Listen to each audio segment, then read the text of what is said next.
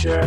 There are no people. There are no people in the future. No people at all. There are no people in the future. Where did all my people go? There are no people in the future. Let me try my people call. Where are all my people?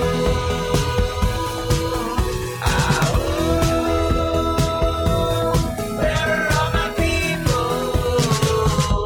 I guess I'll fly away now. Hey, everybody. Welcome to yet another night.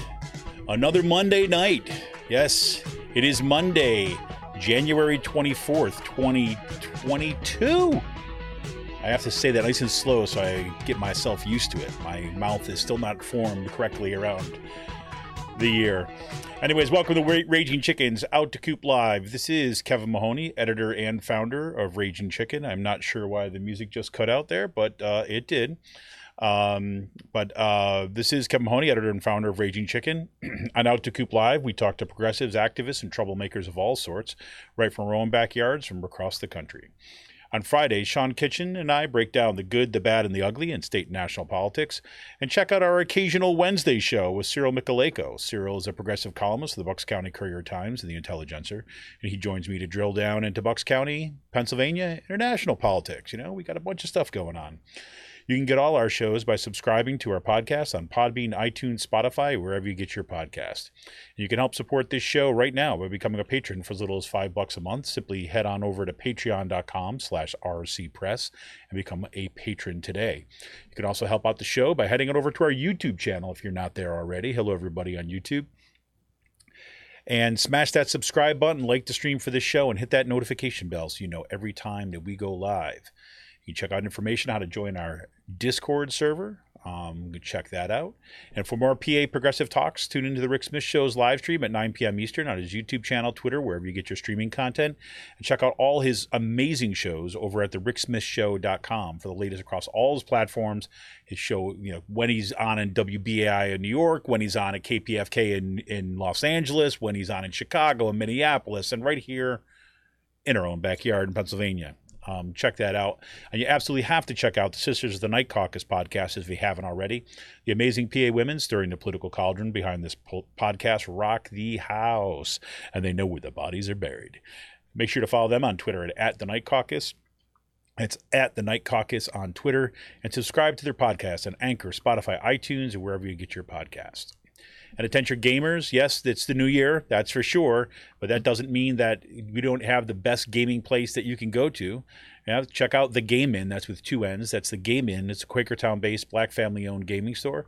They're friends of the show, and they've got everything from retro N64s, latest consoles, video games for all platforms, collectibles, action figures, Funko Pops, and kids get a discount with every A on their report card.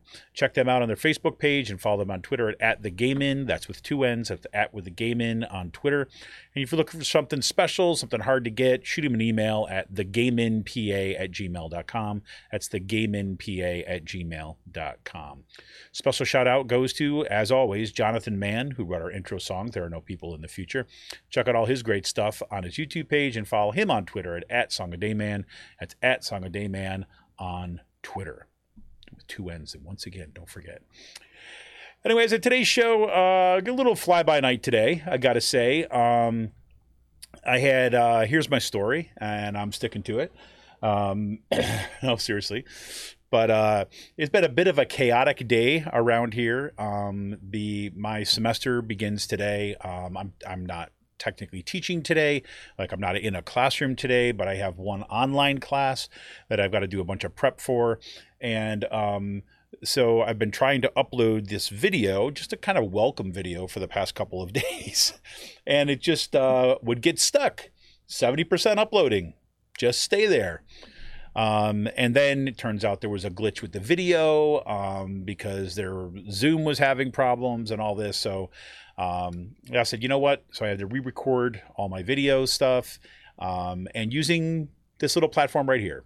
That's right. I use OBS software to stream this podcast and to record it.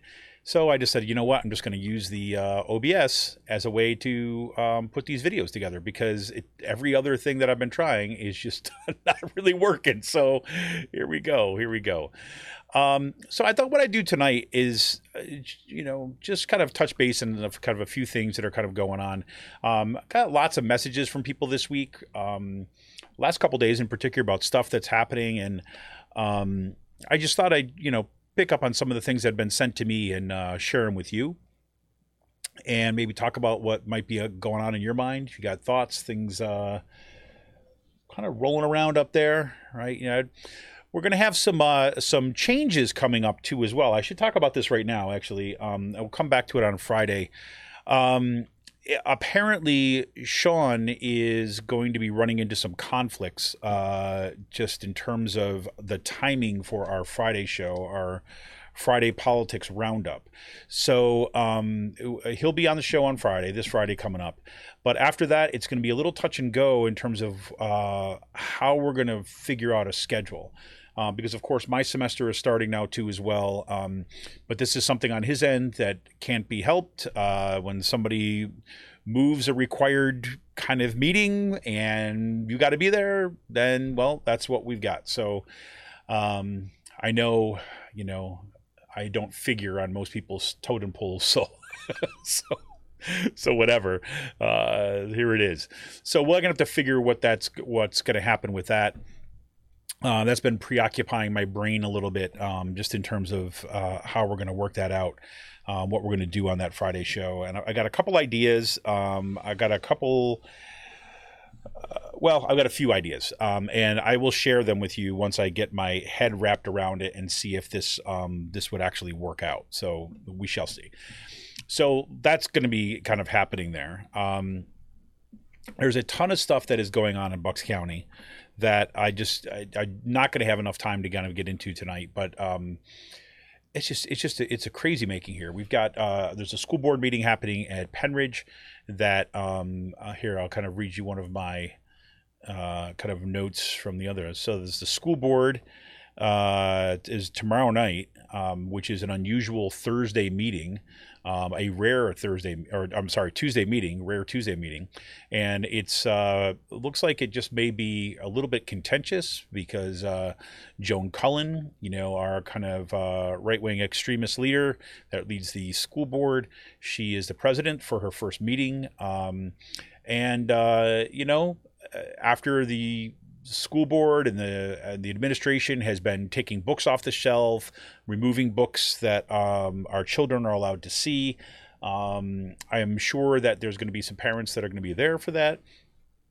Rampant cases of COVID that have been going through, particularly the middle school and the high school. I'm sure that is going to be an issue that's going to be discussed, especially since the Penridge School District is not following like all the CDC guidelines, like in the sense that, you can wear a mask if you feel like it. Right. That's kind of the policy around here. And, if you get COVID, we'd prefer you to tell us about it. But, we're not going to check or anything. And, and of course, if you're sick, instead of coming back in 5 days or 10 days, like, you can come back in 3, even if you're sick. Right. So things like this are going on in the Penridge School District. That mirrors a little bit what's happening. And I'll talk about that tonight. Hold on. A little bit over at Central Bucks, too, as well. They're having their own issues there with COVID protocols, as we've talked about on this show before. So there is that. And there's just some other kind of, crazy news going around. So let's see if we can kind of dig in a little bit.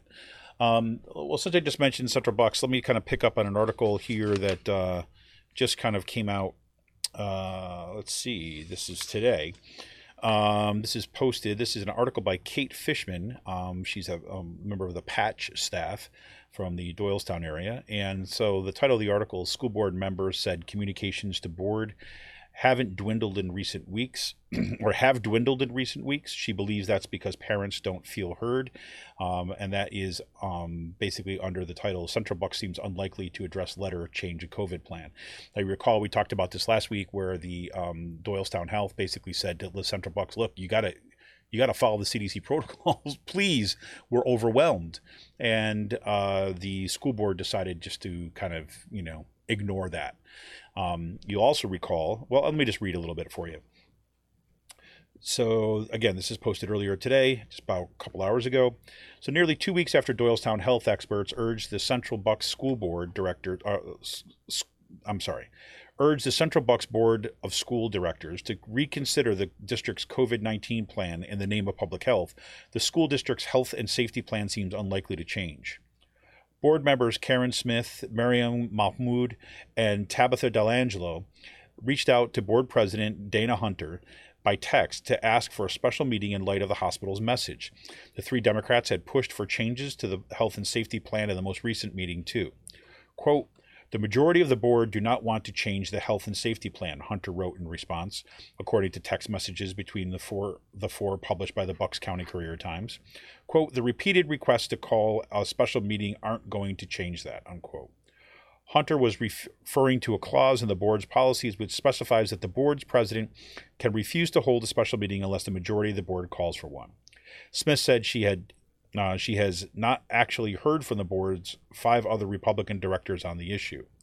The current plan stayed in place after the Central Bucks School Board's January meeting, when the board voted 6-3 along party lines against updates that would have put the plan in line with the CDC, Pennsylvania Department of Health, and Pennsylvania Department of Health guidelines.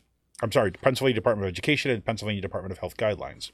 In the letter from Doylestown Health, President and CEO James Brexler and Chief Medical Officer Scott Levy asked board members to consider immunocompromised community members and those with comorbidities in reassessing quarantine and isolation times for those who are exposed to or test positive for COVID-19 in the mask-optional district. Smith said she finds the silence from the board's majority upsetting. So there's that. That is happening right over here. Right down the street here in Upper Bucks. This is another piece that I thought. Well, actually, you know what? Let's stick with Bucks County here for a minute. Let me see. I've got this one piece I wanted to bring up. So we also know that we've been seeing these slate of book bannings, right? Both in the Penridge School District, other school districts around the state. We saw the issue in York. We're starting to get some pushback from here. Earlier today, also, The Guardian published this great piece, and I want to kind of go over it a little bit with you, and I'll try to remember to put some links in the show notes here. So this is an article by Adam Gabbett in The Guardian, and the title of the article is U.S. Conservatives Linked to Rich Donors Wage Campaign to Ban Books from Schools. Experts say trend is accelerating as groups push to ban the works that often address race, LGBTQ issues, and marginalized people. Okay, so here's a little bit of this article for you. Conservative groups across the U.S., often linked to deep-pocketed right-wing donors, are carrying out a campaign to ban books from school libraries, often focused on works that address race, LGBTQ issues, or marginalized communities. Literature has already been removed from schools in Texas, Pennsylvania, Utah, Virginia, and Wyoming. Librarians and teachers warn the trend is on the increase as groups backed by wealthy Republican donors use centrally drawn up tactics and messaging to harangue school districts into removing certain texts. In October, the Texas State Representative Matt Krause sent a list of 850 books to school districts, asking that they report how many copies they have of each title and how much has been spent on those books. The Texas Tribune reported that the books included 2 by Ta-Nehisi Coates, LGBTQ Families by Leanne K. Curry McGee, and Pink is a Girl Color and Other Silly Things People Say, a children's book by Stacy and Eric Dragoset. Krause's list sparked panic in schools, and by December, the district in San Antonio said it was reviewing 414 titles in its libraries. In Pennsylvania, the Central York School Board banned a long list of books, almost entirely titles by or about people of color, including books by Jacqueline Woodson, Ijeoma Aluo, sorry, I'm butchering that, and Ibram X. Kendi, and children's titles about Rosa Parks and Martin Luther King Jr.'s Let's Just Call It What It Is. Every author on that list is a black voice, one teacher told the York Dispatch. 4 high schools in Utah's Canyon School District removed copies of at least 9 books, the Deseret News reported, including Genderqueer by Maya Kobabe and The Bluest Eye, a book by the Pulitzer winner Toni Morrison that addresses racial and gender oppression, and Out of Darkness by Ashley Hope Perez, a story about romance in a racially divided 1930s Texas. Groups purporting to be grassroots efforts have frequently led the charge, petitioning school boards or elected officials to remove certain books. Though some of these organizers present themselves as a local effort that sprang up around groups of parents united behind a cause, many of the groups involved in banning books are in fact linked and backed by influential conservative donors.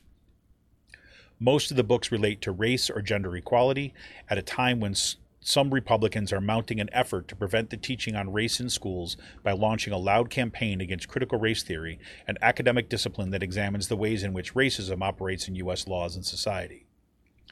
Deborah Caldwell Stone, director of the American Library Association's Office for Intellectual Freedom, said the numbers of attempts to ban books has soared through 2021. Quote, "What's unique is that it appears to be an organized effort by a number of advocacy groups to activate members in local chapters to challenge books in school libraries and public libraries in the United States," she said.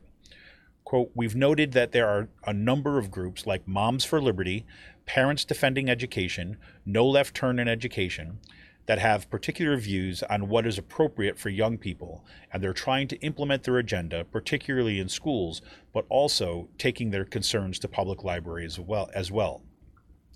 Then Caldwell Stone said the ALA received 156 book challenges, an attempt to remove or restrict one or more books in 2020. In the last 3 months of 2021 alone, the organization saw 330 book challenges. In most instances, there is a common format.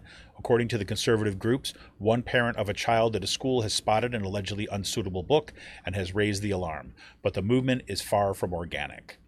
The name Moms for Liberty might suggest a homely kitchen table effort. In reality, Moms for Liberty is associated with other supposed grassroots groups backed by conservative donors who appear to be driving the book banning effort. Moms for Liberty groups are promoted on the website of Parents Defending Education, another conservative group, and in May, Moms for Liberty joined with PDE to write a letter to Miguel Cardona, the U.S. Education Secretary, expressing concern over federal efforts to include teaching about the consequences of slavery and the contributions of Black Americans in U.S. society. Moms for Liberty did not respond to a request for comment. Now, why is this important? Well, because Moms for Liberty is making its case right here in Bucks County and is making some inroads. So I want to share with you a little bit of what's been going on here. This is courtesy of Cyril Michaleko. Cyril, if you've been following his account, if you haven't been following his account, you need to. But there's a couple tweets he put out earlier. This is a few days ago, but still important. So the far-right Moms for Liberty cell in Bucks County, and the PAO one, is trying to open Turning Point USA clubs in Central Bucks schools, middle and high schools, and a group the ADL and ADL Philadelphia notes has, quote, links to extremist ideology and hate speech. Let's hope that Superintendent Dr. Lucabaugh rejects hate. And he includes a couple tweets here. That there's one by Eric C. Maz. It says, because children or teens in Bucks were the most affected by the school's liberal policies, masking, virtual schooling, distancing, asinine protocols, taking away God-given freedoms, we have decided to start a Freedom School Club organization. Parents, we are kicking off a Turning Point USA Charlie Kirk organization in all local Central Bucks School District high schools and middle schools. This is a constitutionally conservative club. We'll help in other districts as well. Please DM me if your child would be interested. Link for info. And the link goes directly to Turning Point USA. Then Howard Mark responds, TPUSA, what we believe. The United States of America is the greatest country in the history of the world. The U.S. Constitution is the most exceptional. You get the idea, right? Capitalism is the most moral, blah, blah, blah, blah. Right? So that's one of the things. They're directly directing calls out. Here is a tweet from Abby Renee. Hello, my name is Abby Wigton, and I'm the senior field representative for Turning Point USA in the area. I'm trying to form high school chapters, and I'm having a hard time finding kids interested. If you have any kids in high school interested in starting a chapter, please send me a DM. We can schedule a time to talk further. Right? Again, this whole idea is there, even there, the mission. We're having trouble finding kids that are actually interested in this stuff. right? Well, it's because it's not being initiated by kids. It's being initiated by right-wing extremist parents who are using their kids as pawns in a game of, political execution, basically, an attempt to kind of carve out any knowledge, any discussion of kind of people of color, of oppression, of the real history of the United States. So there you go. Cyril's been doing just some bang up reporting on this all around. So do make sure that you're kind of following his stuff. Let me see. I got one other thing here. Let me see.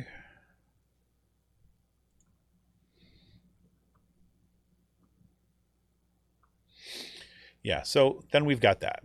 So, it's the same old stuff that's going on. Now, what's really interesting is this also seemed in my head, at least, to connect to what we saw in D.C. Just yesterday. I mean, if you're kind of seeing this on the news, you might have come across in your feeds that there was an anti-vaccine activist march in D.C., right? And D.C. mandates coronavirus vaccines, but they went there to protest these mandates, right? And this is from Yahoo News. I guess this was originally coming from the Washington Post.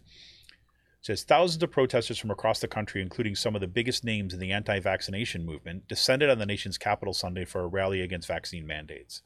Almost 2 years into a coronavirus pandemic that has killed more than 860,000 Americans, the gathering on the National Mall was a jarring spectacle. A crowd of demonstrators, many unmasked, decrying vaccine mandates in the middle of a city that has adopted a max in vaccine mandates to reduce sickness and death from the surge of the virus's Omicron variant, which has battered DC for weeks. Organizers had estimated that 20,000 people would attend the rally, marching from the Washington Monument to the Lincoln Memorial, according to a permit issued to the National Park Service. A smaller crowd of several thousand had arrived at the mall by early Sunday afternoon. Right, and then it kind of goes on to kind of discuss this. And so why do I kind of put all that stuff in one spot? Well, I put all that stuff in one spot in part because this is the one I was looking for. Cyril, thank you for just dropping that in. This is the one that I was looking for earlier. There is Cyril was just dropped in a note. There's a podcast from Boise State Public Radio News that's called Extremely American.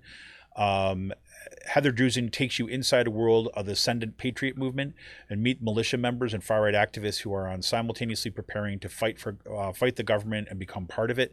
Nearly a year after January 6th U.S. Capitol riot, this once shadowy movement has never been more relevant. And this is something that Cyril has been reporting on about the way that this patriot movement has been, appearing all over Bucks County. Right. And so why do I put all this stuff together in one kind of bucket?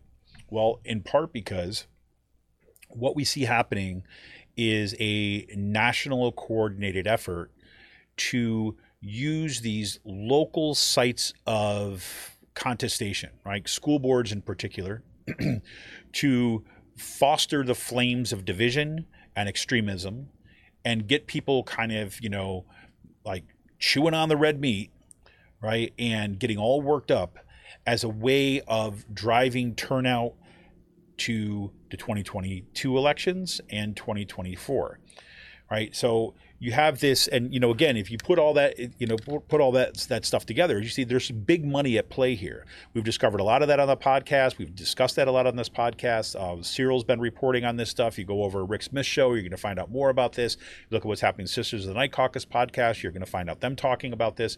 You see great reporting coming out of Philadelphia. NPR, WHYY has been doing some super reporting on this, starting to pay attention to some of the extremists in our midst. And we need to understand it for what it is. Now, as much as, like platforms like MSNBC and stuff want to focus so much on Donald Trump, right? I mean, Sean and I have been hammering this for years. It's like Trump bad is not like a coherent political strategy, right? And all those things that I just mentioned are a perfect example of why that's the case, about why Trump bad is not enough, right? We're seeing a Republican Party that has continuously become more and more extreme, We have seen a Republican Party that has welcomed kind of white supremacists into its midst. We've seen a Republican Party that has stood by as an attempted coup on our government was happening in broad daylight, and even those Republicans who initially came out and said this cannot stand, we cannot have this attack, now act as if it never happened. Right? That is the Republican Party right now, and that is Republican Party base. And the way they drive this stuff is through these culture wars. And what's become more and more dangerous now is that they've realized they can take real things, right, and turn them into fabricated culture wars. Right? So make real things that are happening in the world, make it feel as though it's a conspiracy or it's a culture war issue. Right? The most obvious example of this is the coronavirus pandemic, right? Which is a thing that exists in the world, a pandemic virus, right? And that is actually killing people, right? We have, I believe, the highest kind of death rate by, proportional population than anyone else in the world. 860,000 people were killed by this in our country alone. And instead of addressing the issue by going to the root cause of it, by trying to do common sense things like wear a mask and get a vaccine and things like this, the Republicans and the right-wing media machine have basically turned this into a badge of the culture war, right? So much so that, not wearing a mask is considered a political statement. Something about your virility or something about your strength or something about your freedom, right? I mean, it's bonkers, right? And where these culture wars are most severe is where you see really kind of high death rates and where you're seeing, just really problematic behavior. I mean, it's really, what's frustrating for me is that this is not an old strategy. This is a strategy that the right wing has used, God, as long as I've been following politics. So for whatever, 40 plus years, seriously, since I was in high school. It's a strategy of whipping people up, exacerbating the worst aspects of ourselves, of section, to foment racism, to foment division, to look for a them that we can place all of their grievances on and then attack them. I mean, this is it. We're living through it right now. And the thing that strikes me is that, we're doing it at a time now that our democratic institutions are not doing so great. Right. As great organizers are out there, as amazing organization that is taking place, we don't have a whole lot of folks, or we don't have a whole lot of strength in our institutions right now. I mean, just watch what's going on. I mean, you look at the national level. At the national level, we can't pass the protection for voting rights. And yes, I know why. And there's several layers of that why. But, I go back to, a discussion that we had, I think it was last week on the show or something like this, where, compromise is not the end. Right? Compromise may be part of a process, but the goal is not to compromise at all costs. Sometimes you need to win decisively. And there are certain things we need to win on right now. If we care about democracy, the protection of voting rights, 100%, we need to win that. But there is no pathway there right now. The Biden administration, for for reasons I'll never understand, refuse to use executive orders to accomplish very basic things. I mean, the American Prospect, we've talked about this on the podcast, God, for like since 2020, before 2020, right? Wait, let me think. Yeah, it's before 2020, 2019. I want to say it was like early 2019 when the American Prospect, they put out their kind of day one agenda. And basically what they did in their team of researchers, they went through what could be done through executive orders, right? And the way that works, right, is that so under the Constitution, the executive, the president, right, the president and the whole executive office, right, is charged with executing the laws, right? Congress passes laws, and the executive, the president, has to ensure that they're carried out. Now, how they're carried out, there's wiggle room there.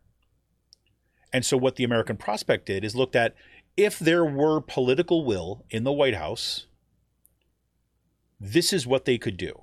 Everything from student debt to climate action to protection of voting rights to protections of immigrants. I mean, right down the list. And they were all things that that did not require 50 votes in the Senate or 60 votes in the Senate. They could be just carried out by Biden himself with a stroke of a pen. That is exactly why so many people get frustrated about, Biden's promise to eliminate some student debt, right? I mean, you can eliminate all student debt with a stroke of a pen, right? But he said, no, 10,000, right? Schumer and Elizabeth Warren were pushing for 50,000. And so Biden basically punted by saying, we're going to study it and we're going to have a report. And it was reported that the report is finished, sitting somewhere, someplace. And yet the Biden administration has not acted, nor have they come out and say, based upon our findings, we can't do this. Nope. They just kind of say, we're still looking into this. Meanwhile, the child tax credit, that's, done. It expired. So that's gone, right? The kind of, you barely got to the point where it's extended the, not the amnesty, but basically suspended student loan payments. But that doesn't mean there's, the student loans have gone away. That's a cheap political trick when he could just cut the debt. Right? And that was, look, the American Prospect, these are not the, they're not the people who are supposed to know all this stuff, right? But they got policy experts. They had them comb through this. They went to lawyers and all this stuff. Guess what? Democrats and the Biden administration and Schumer's office and all these people, they have access to the same specialities, right? The same experts could tell them the same thing if they wanted to, but they're not. So what do we need? We need, number one, if we care about democracy, we need to protect voting rights, period. And we need that yesterday. Can't afford to wait anymore on that, but here we are. Number two, climate action. I'm sorry, but we're not headed in a positive direction. And now you hear this talk about we're going to break up the Build Back Better bill. And Joe Manchin said that he's willing to talk on this. Are you kidding me? We're going to play out soap opera politics. I mean, Jesus Christ. This is the kind of stuff that drives me crazy. Like, literally, it makes it, it is that feeling of being gaslit.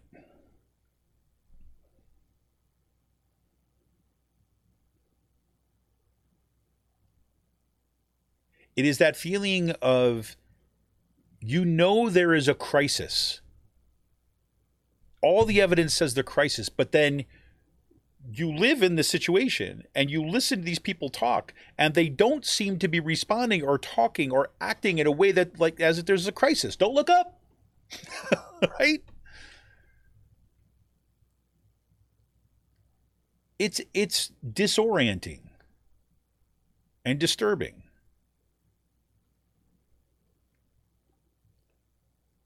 Number three, I would like to say, pandemic response, but it looks like we're just ready to let people go. Hope you make it. Cheers. We've given up on that. We need to address massive inequality.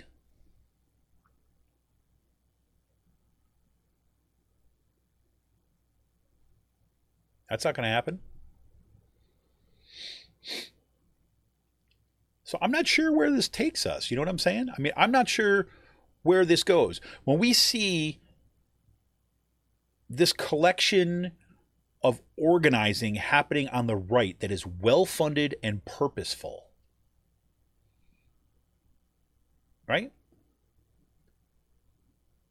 What are they doing? They're working at their base to get them activated and organized, right? And they're funding them. They're coordinating messaging and practices nationwide. They're sharing with each other strategies and tactics. And they know, because they do this all the time, that the local news media is going to cover it as a local issue. So it's going to be like, oh, these parents are upset. Well, how about that? Right? These parents are really upset, and we're going to go talk to these parents and ask them why. And they're going to say things because they've got their little script. We think parents should have more control over our schools. Parents, not politicians, right?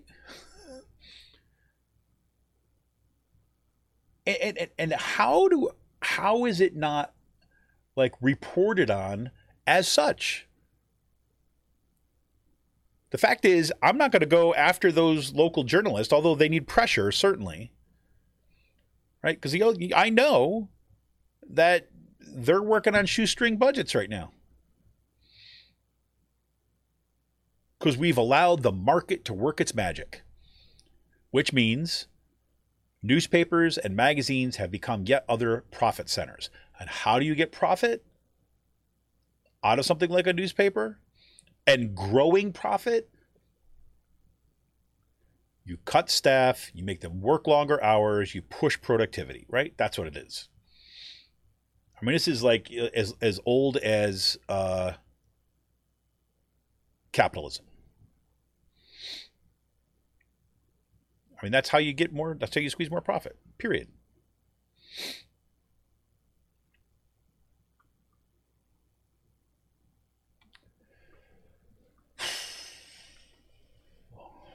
So what do we do? I think about that a lot. What do we do? What do we have the energy to do? What are we willing to do? And, I don't say that like, I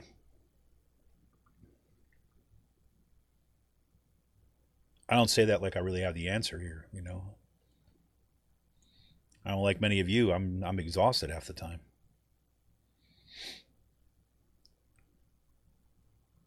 My family got, we got all stressed out through this pandemic, through the Trump years.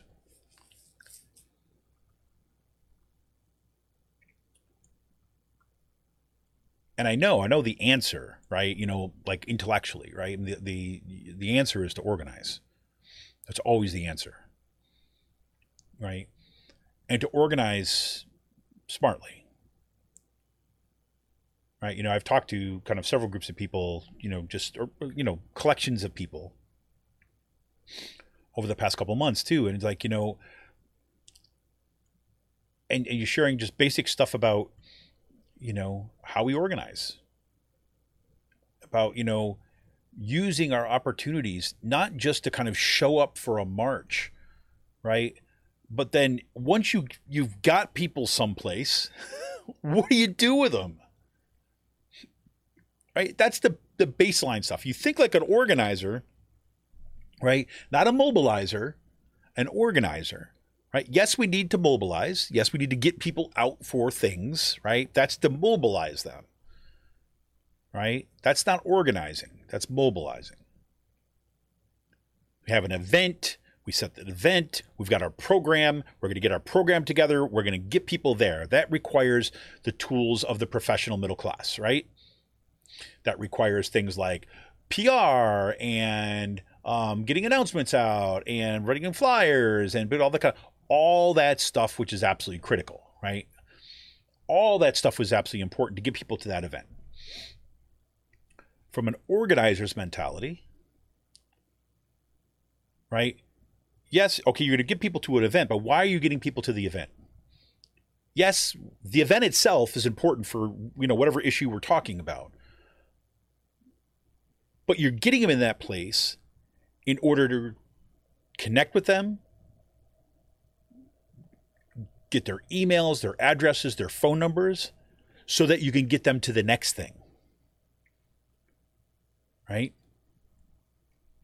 Jane McAlevey is great about this, right? And you read her books. Jane McAlevey is absolutely phenomenal. And she talks exactly about this stuff. And she talks about, look, when you get people together in a room, right? You're getting people together in a room. Yes, it's an accomplishment to get people there in the room. But your goal to get them in the room is so that you can figure out what you're going to do and then have people go do it. To build your organizing committee, to build your kind of core of organizers. And not everybody that shows up is going to be an organizer, right? There may be some people that are just going to be really good mobilizers. That's great. That's super, right? And like I said, we need that. But we also need the folks that are going to say, okay, now we need to start focusing on organizing, right? And thinking about what it is that we need to get people to do next, right? I think about, this is just an example, right? So there was a, look at that in Kutztown. Right, we talked about this in the show on Friday. On Kutztown, there was a group of students, high school students, who were pissed off about seeing books getting banned, so they decided to form a banned book club. That's awesome, right? And then in Percy, right, or Penridge District or whatever, there were books being banned, right? So some parents and some other community groups and stuff decided to say, okay, we're going to stock these little libraries with those banned books. That's great, right? All good stuff. And they had a reading, which was my favorite part about it. They had a reading where they were kind of reading these banned books together, right? And so I look at that and I say, okay, all those people come to that space and they're to that reading. What do you want them to do next? Right? So we have this thing, this is what George Lakoff was really good about in his book, Don't Think of Elephants. And he, it's always stuck with me. Is when, on the left or progressives or kind of like post-enlightenment thinkers, right? We had this mentality, right? That it is, we're going to know the truth and the truth will set us free. Right? But there's a fallacy about that. The fallacy is that stating the facts by themselves or showing up or demonstrating a truth or the proof or whatever it might be, right, is an essential part of the process. But it is not the end. Stating the facts, stating the truth, sharing that now by itself does not produce social change. I call that magical thinking. Like when I teach these classes in, say, activist writing media or kind of social media or new media story change and things like this, I use that language a lot, right? Magical thinking. We're going to get out of the realm of magical thinking. Like, hey, we're going to get everyone to sign up for this thing, and they're going to show up at this march, and they show up at the march, right? And then they're going to have this great experience, and then it's going to change their mind, and the world is going to be better, right? I mean, nobody actually says it like that, but when you start pushing on it, okay, so you want people to show up at this rally, okay? That's going to be part of your campaign. Okay, they show up at the rally, and like what happens next, right? Because the goal, when we talk about this stuff, the goal is to actually accomplish something, to get some sort of agenda point done, right? So there's it. So you're going to try to convince people to kind of show up to see that's true. So, and then how do we get that thing done? Well, then people will just stop doing what they used to do, right? Or they will change their mind. No, it doesn't happen that way, right? We got to get them directed towards concrete action. right? And I'll be the first. I will say this publicly. I'm an okay organizer, right? I'm okay at it. I'm a little bit chaotic. I'm a little bit too chaotic, a little over the place. I'm kind of,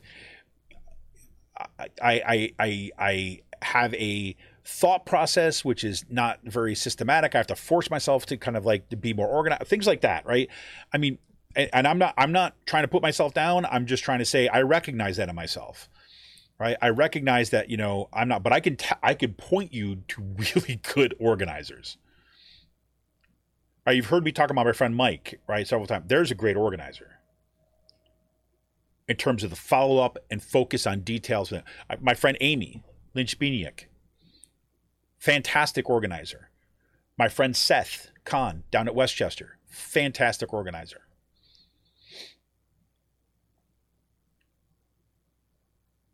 When you come across those people, they're like gold.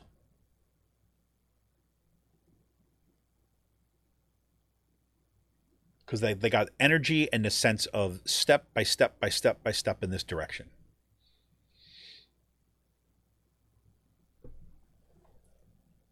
And we all got to pay attention to our comfort levels too, as well. I mean, I'll fully admit, right? You know, I never understood this. I think I probably told this story before, but when I was down in Washington D.C. when we were doing labor organizing down there, and we're organizing a adjunct and graduate student our union, right? I was an adjunct faculty member at George Washington University for a couple of years and got involved with the unionization effort there. Was on the organizing committee. And I remember we had this one rally, and I was one of the people that was, you know, slated to speak.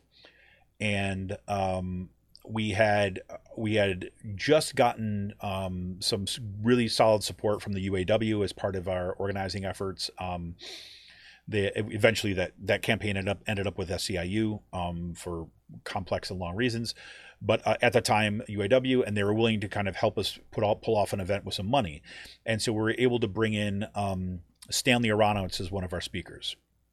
Right, Gary Rhodes was the other speaker I think that came in, and there are folks that do this great work in kind of labor and higher education, and so on. Stanley Aronowitz is a funny guy, right? He's some guy I read all of stuff and all of that. And when I was speaking, right, he started jumping up and down. He's like, "You're an agitator. You're an agitator." And I said back to him, I said, like, you know, right there in the middle of the thing, I'm like, "No, I'm not. I'm an organizer." He's like, nah, you're an agitator. I know what I see one. I'll never forget that. The funniest thing, see this guy jumping down. You're an agitator. And he meant that as a compliment, right? But at the time, I had never thought about it in those terms. But you know, I think there's some truth there, right? I think that the idea of kind of opening something up, right? Of agitating God, I'm just spacing the guy's name. I can't believe it.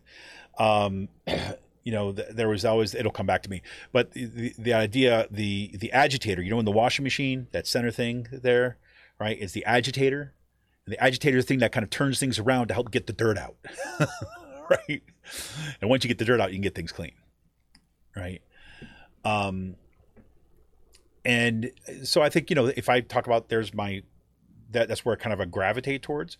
Does that mean that therefore I shouldn't do any? No, right? I'm still needed, right? But, you know, and I know that when I'm doing some of that kind of organizing work, it gets me out of that comfort zone of the agitation, right? And having to kind of grapple with some of this kind of, you know, some of the step-by-step stuff in organizing.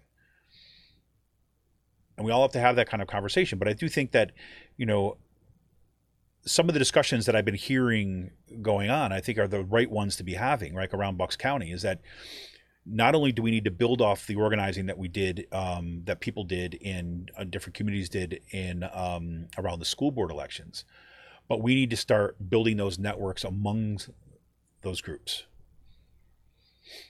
right? And, you know, ideally, right, you'd have a party, right, like a Democratic Party that would be also invested in that process of building power and organizational networks.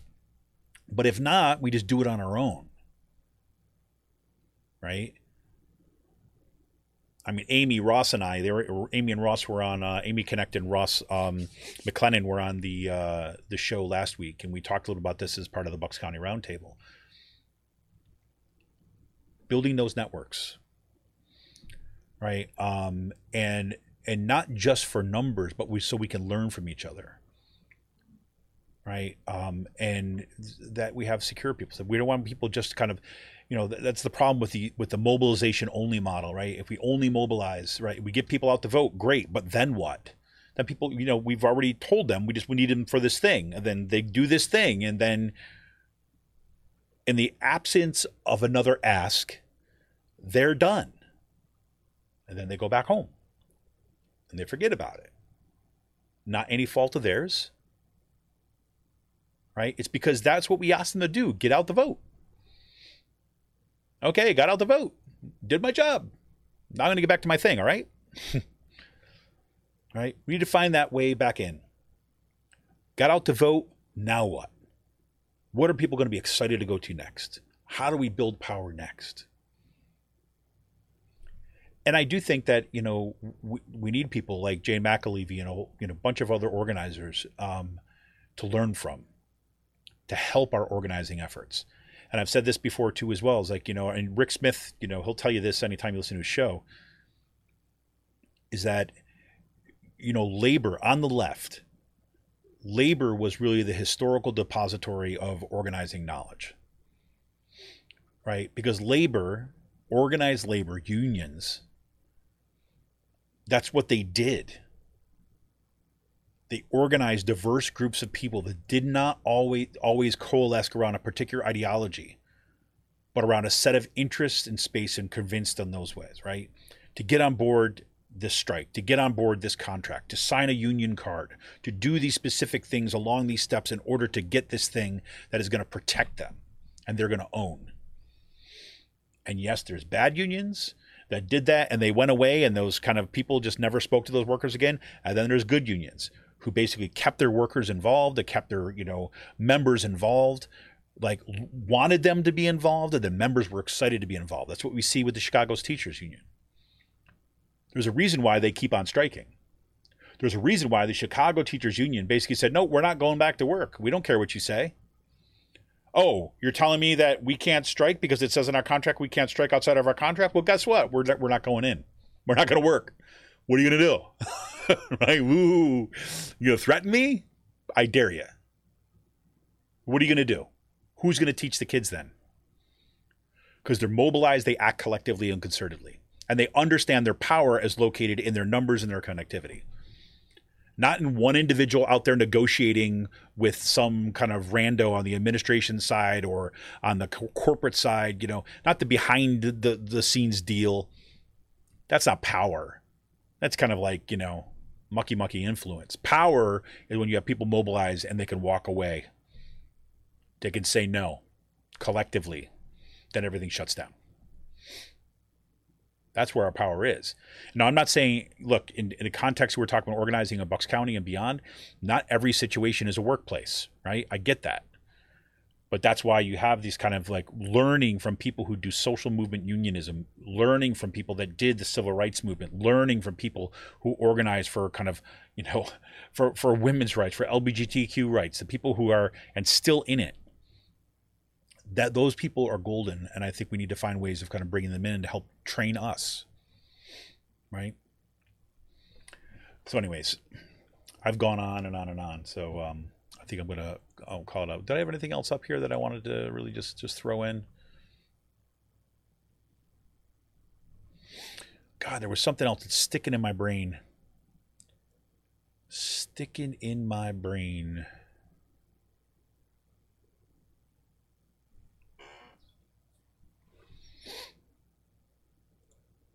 Oh, yeah.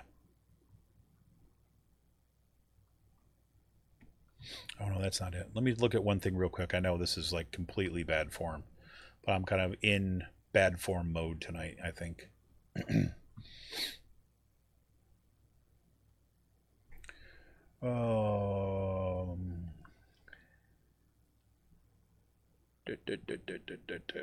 Nope, I don't know. Can I tell you one kind of cool thing before I sign off for the night. That's kind of a happy thing. This kind of mirrors a little bit our Friday show because I'll talk about space news in the end.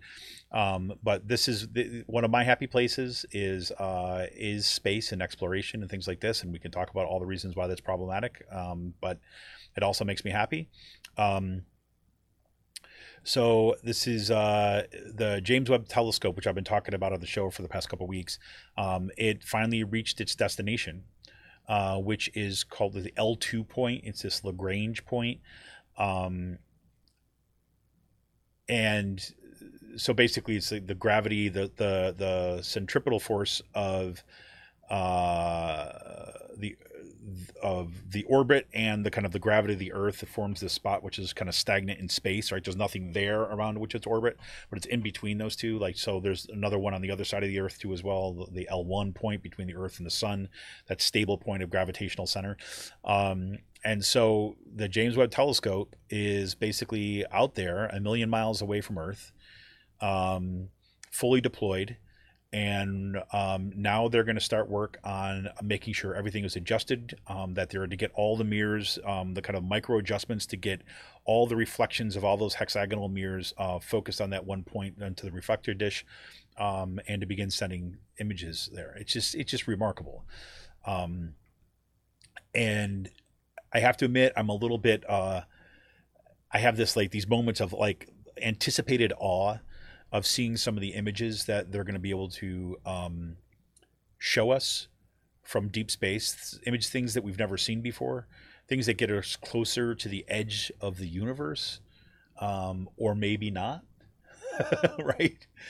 The James Webb Telescope is significantly larger than the Hubble telescope. And remember, the images from Hubble basically fundamentally change what we saw in the sky. And the James Webb Telescope plans to do that too. So it has arrived. It is in orbit. Let's see. Let me make sure I'm getting that correctly. It says, after traveling, this is from New York Times, after traveling nearly 1 million miles, the James Webb Space Telescope arrived at its new home on Monday. The spacecraft's arrival checks off another tricky step as scientists on Earth prepare to spend at least a decade using the observatory to study distant lights from the beginning of time. The telescope launched to space on December 25th, with astronomers all over the world holding their breaths. But the $10 billion telescope still needed to power through the first leg of the setup phase.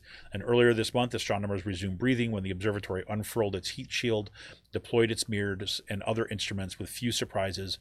A remarkable feat given the telescope's novel design and engineering complexity. And on Monday, around 2:05 p.m. Eastern Time, engineers confirmed that the James Webb Telescope successfully reached its final destination. Pretty cool. So there's always that stuff. Anyways, I hope you all are doing well tonight. Thank you, everybody who sent me messages ahead of the show. And I'd love to hear... I know I've threatened this multiple times. I shouldn't say. Basically, to do some patrons only stuff, and I'm gonna have to kind of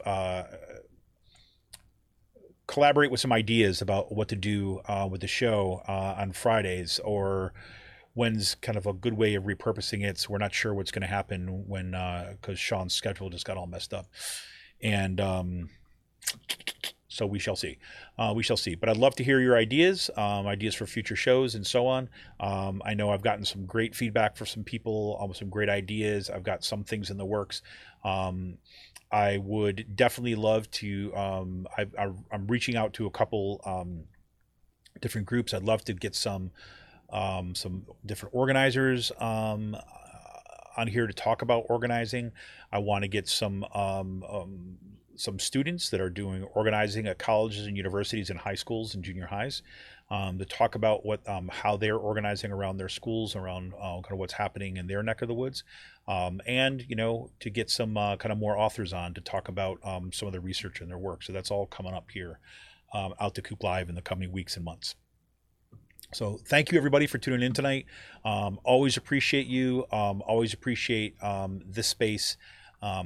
If for nothing else, as an opportunity to kind of kind of reach out with some of these kind of ideas and with the conversations that follow. So I want everybody to take care of yourselves, be safe out there, and keep the organizing coming, because sorry, that was not what I was supposed to hit. So keep all the organizing coming, because I know we're going to need it going forward. Yep, it's been a rocky night because it's my first week back to school. So take care, everybody. Here we go. See ya!